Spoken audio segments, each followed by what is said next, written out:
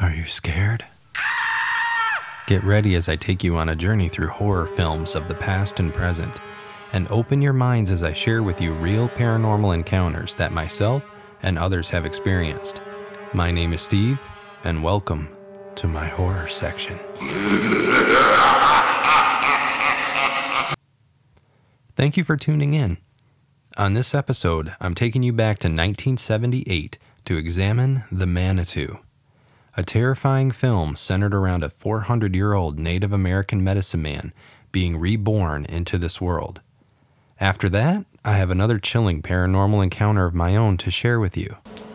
So, my fellow children of the dark, I present the Manitou.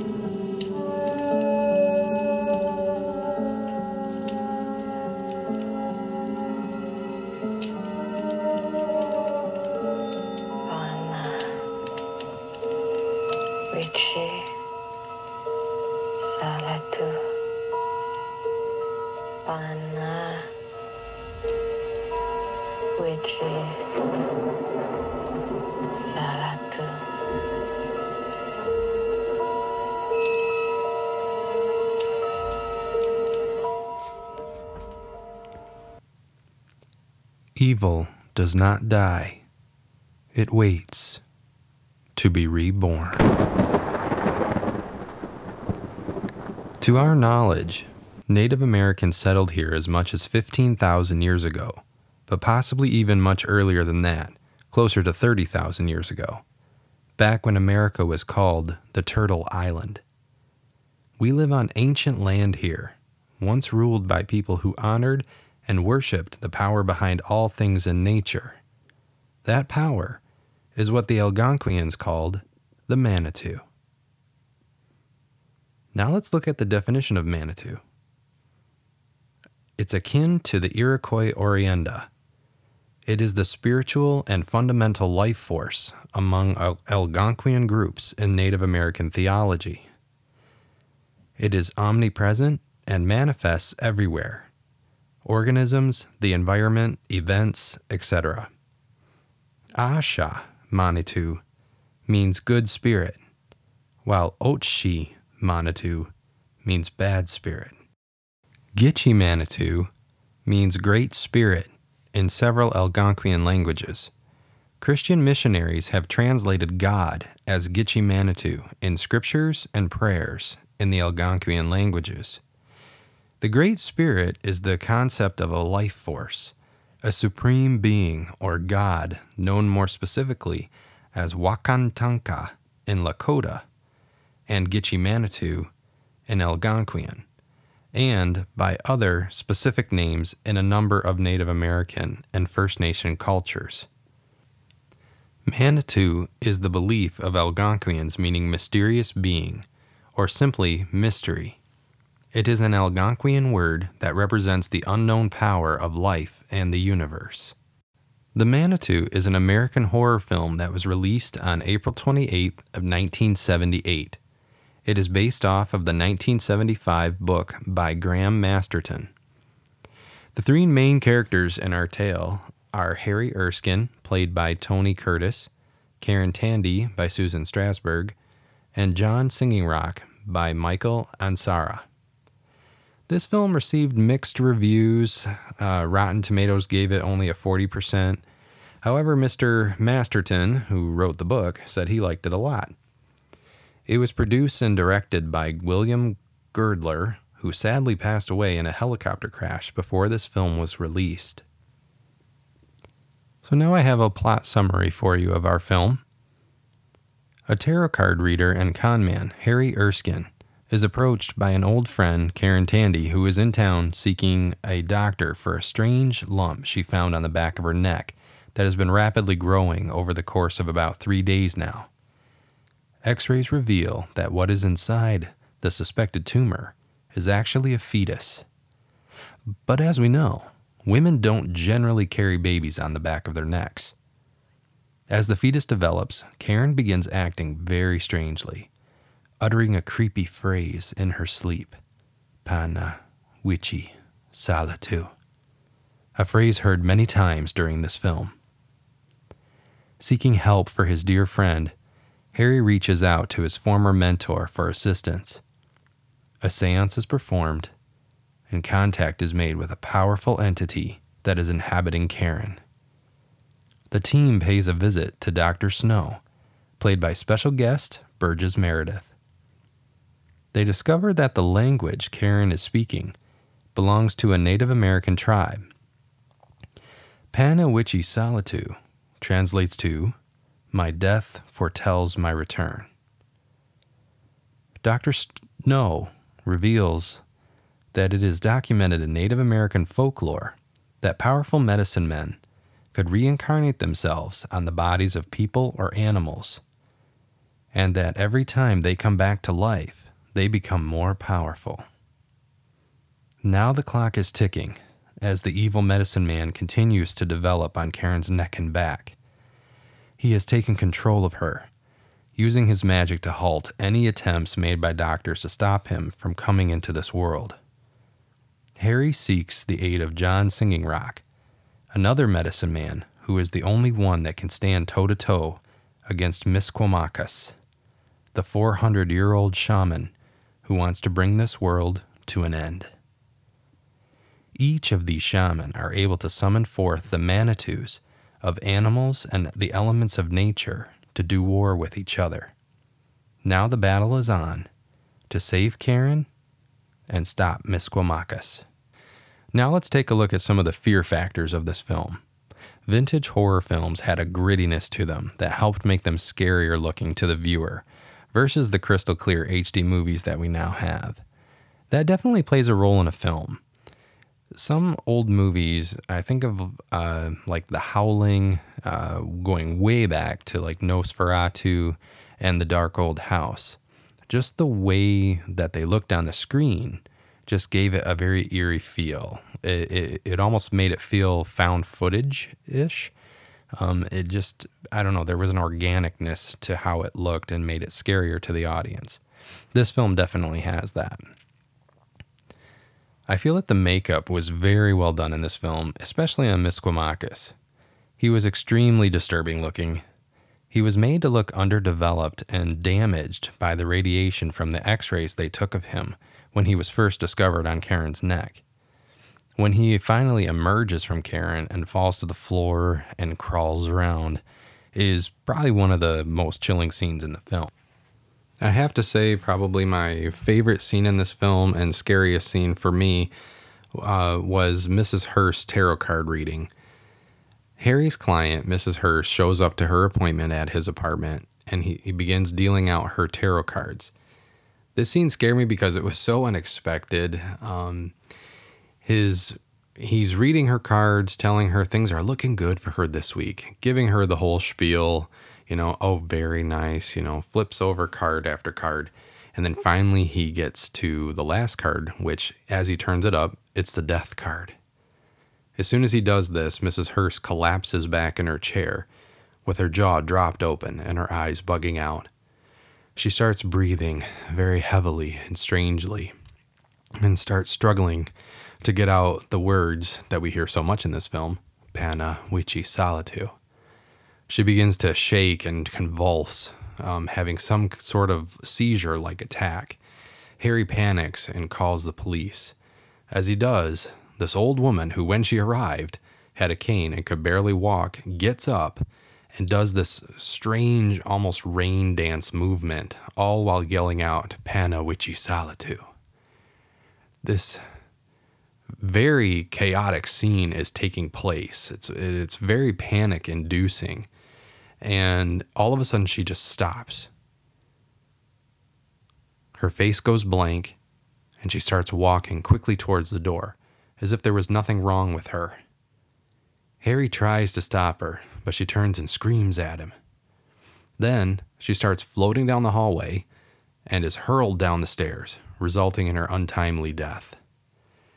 Like I said earlier, this scene just spooked me because it was so out of the blue and I was not ready for it. There were a couple of really good jump scares in this film.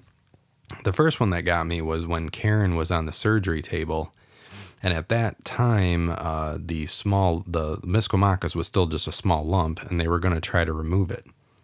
The doctor was getting ready to cut in, and Karen's eyes all of a sudden opened. And they timed it perfectly with the musical hit as her eyes opened, and it just made me jump.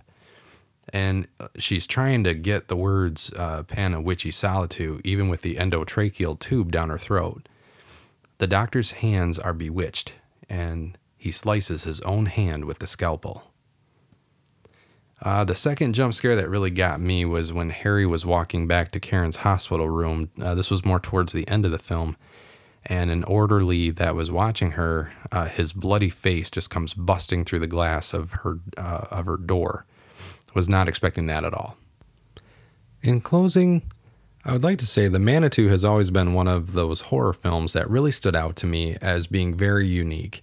I've never seen anything like it. I've seen this film at least 50 times, and I could watch it another 50 times. I am kicking myself, though, because I have not yet read the book. And in doing the research when I was putting this podcast together, I read a lot of negative reviews about it. And all I can say is people can just be assholes. I have a tendency to have an appreciation for films that more often than not have gotten bad reviews. It was accused of trying to ride the wave of The Exorcist's success that had released just a couple years prior to. To me, this film is very different from The Exorcist. It wasn't so much about possession as it was reincarnation. Miskomachus did take over Karen a few times, but that was more to communicate and to protect himself while he was developing. Once he got out, he kind of did his own thing. The Exorcist had no Native American ties, and Reagan didn't give birth to a shaman. So to those critics, I say fuck off. I felt that for the 1978 graphics that were available at the time, they did a pretty damn good job.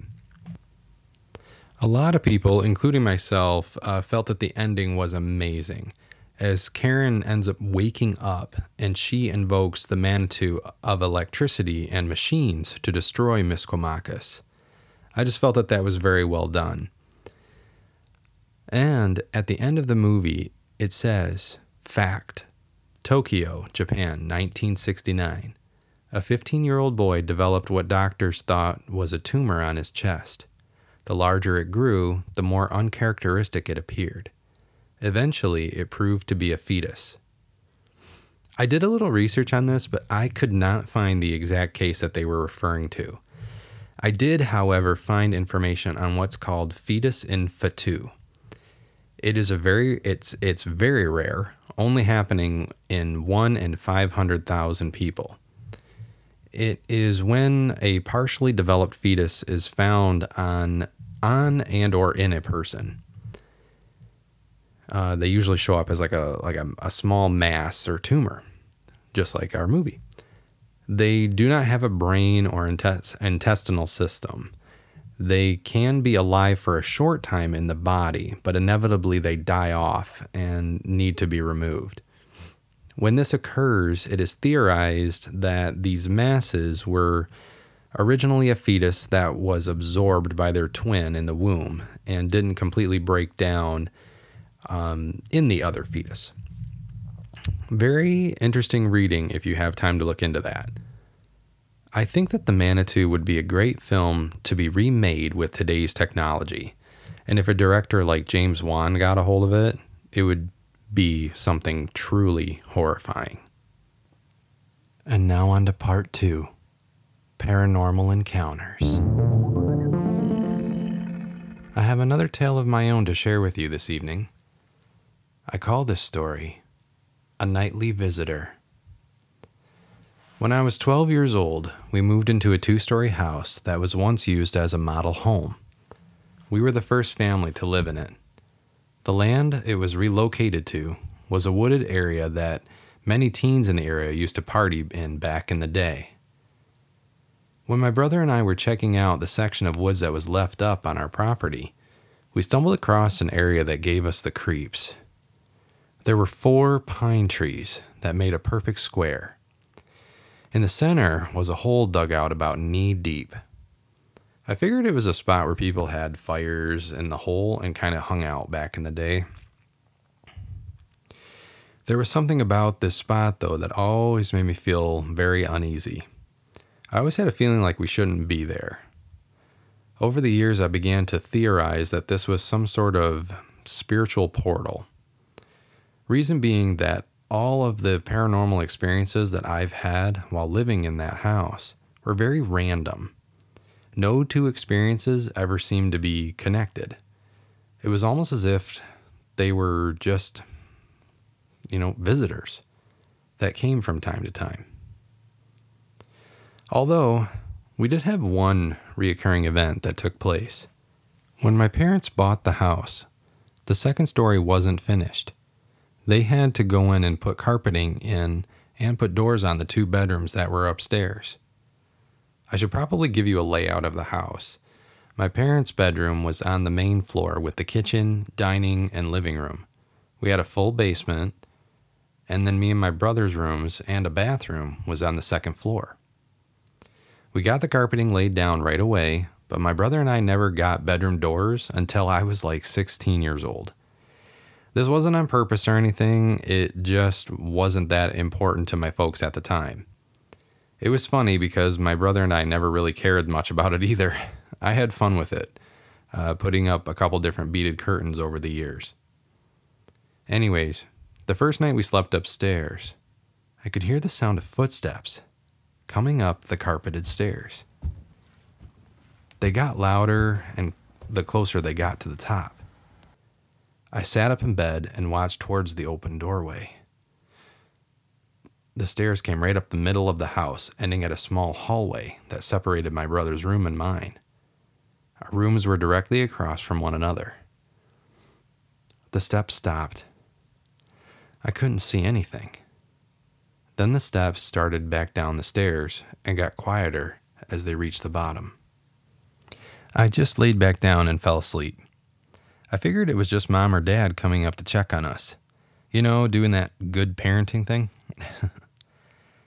This happened on an almost nightly basis for months before I ever said anything to our parents, because I always just assumed it was just one of them. One morning we were sitting having breakfast and I casually mentioned to Mom, "Hey, I didn't hear you come up and check on us last night." My mother looked at me with a very puzzled look on her face. "Come up and check on you?" she said. I said, "Yeah, I can hear you walk up and down the stairs at night to check on us." Mom said, "Steve, I think I checked on you guys like the first night you slept up there, but that was it. I have not done that since." Chills went through my whole body. Our father traveled for business, so that ruled him out. So what the hell was walking up and down our stairs at night?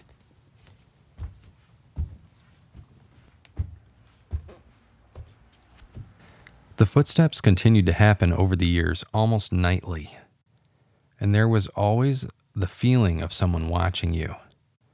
I remember playing video games in my room. I would always cut my eyes at the doorway because I could feel eyes on me. I was very scared of this at first. I would always sit up and watch towards the landing as the steps got closer, expecting to see something appear at the top of the stairs. But nothing ever showed itself. Then there would be a pause of silence, and then the footsteps would start back down the stairs. As time went on, the fear that this was causing subsided. I remember thinking, well, no one has gotten hurt or anything, so I guess I won't worry too much. Over the years, I'd have friends over to spend the night, and I would always give them a heads up that, hey, if you're awake, you might hear some footsteps, because I didn't want them to freak out on me. I remember one of my best friends, Crystal, stayed the night. We woke up the next morning, and the first thing she said to me was, "I heard the footsteps." We laughed and talked about it. We weren't so much scared of it anymore.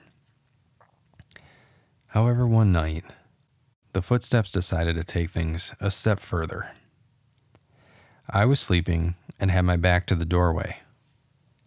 I was awakened by the sound of footsteps, but this time they were loud and directly behind me. My adrenaline went from 0 to 100. I whipped myself around and got up to my hands and knees on the bed, ready to react to whatever was behind me. There was nothing there.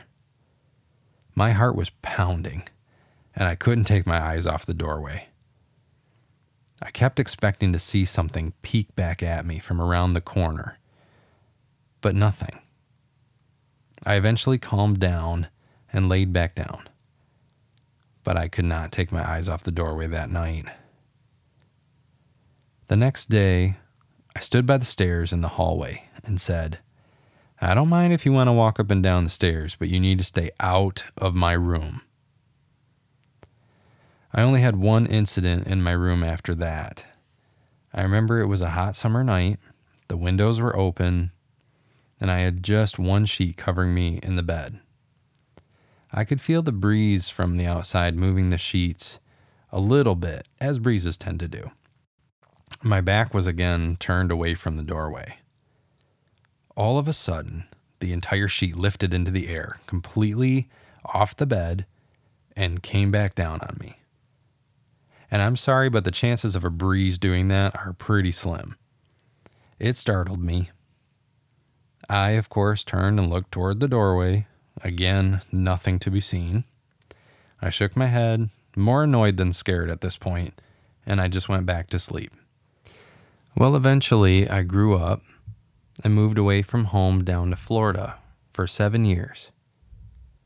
It was there where I met my husband, Eric. We moved back to Michigan in 2013. Our home in Florida sold so fast that Eric and I moved in with my parents for 3 months while we found a new home up here.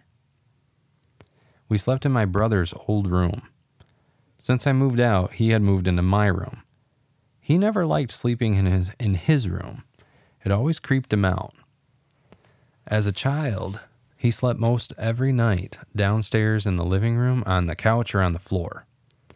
It had been so long since I'd heard the footsteps that I began to wonder if it was just the overimagination of a child. It must have heard me think that. One evening, I had gone upstairs to get ready for bed. Eric was downstairs out in the garage with my parents having a cigarette. I took my contact lenses out, brushed my teeth, and was just getting ready to climb into bed. The lights were all still on because I was expecting Eric to come up shortly behind me. All of a sudden, 3 loud footsteps, like someone took off in a sprint, came from the hallway. A bang hit the door and slung it open. Are you okay? I said, running over to the door. I thought it was Eric. I thought maybe he tripped and stumbled into the door. I got to the doorway and no one was there. My body went cold. I walked slowly to the stairway. I could hear Eric and my parents talking downstairs from the garage. I knew right away that the spirit was letting me know that what I heard as a child was real. I remember feeling a little relieved that I wasn't crazy. The spirit made its presence known one more time before we moved into our new home, and this time, not to me. My brother Adam and I went to the movies one night. Eric stayed home with my parents. Horror films were never really his thing. He was getting ready to go up for bed. He had just laid down and gotten comfortable when he heard 3 knocks against one of the bedroom windows. It puzzled him.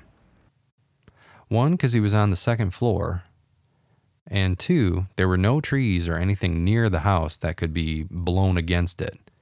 Even if there was, what are the chances it would knock in 3 rapid successions? Eric tried to just ignore it, but then it did it again. He sat up and said, "Okay, that's enough. You just go away now." It stopped after that. Shortly, we moved into our new home. I came back to my parents' house one day to say goodbye to the spirit on the stairs, as I came to call it. I told it there was no reason for it to stay there, and that it was time to move on. After that, the upstairs at my parents' felt lighter, and you no longer felt that feeling of eyes watching you. I hope the spirit has moved on and found peace. And if it was watching over us, I want to say thank you. Well, sadly, no one responded to my first episode's question, which really wasn't too much of a surprise since this was my first show, and bitches be busy, you know. So now it's time for this episode's challenge. I want you to see if you can surprise me with a horror film that I've never seen. What is the most obscure horror film that you know of that you think no one else has ever seen? I'll give you a list of your replies on my next episode. And don't forget, I'd love to hear about your paranormal experiences. If you can give me the chills, your tale of terror will be read on my show. Email your responses and stories to horrorsection.steve@outlook.com. In 2 weeks, our next film up for review is a recent one from 2020, The Dark and the Wicked. As always, for the best horror experience, I encourage you to watch this film knowing next to nothing about it. You can find this film on Apple TV, Shudder, which is an awesome streaming service for horror fans if you've never heard of it, Amazon Prime Video, or on Blu-ray and DVD. Steve's Horror Section is an independently produced podcast.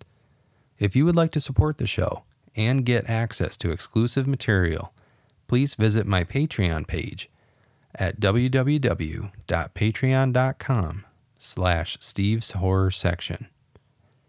Thank you for listening, and see you next time.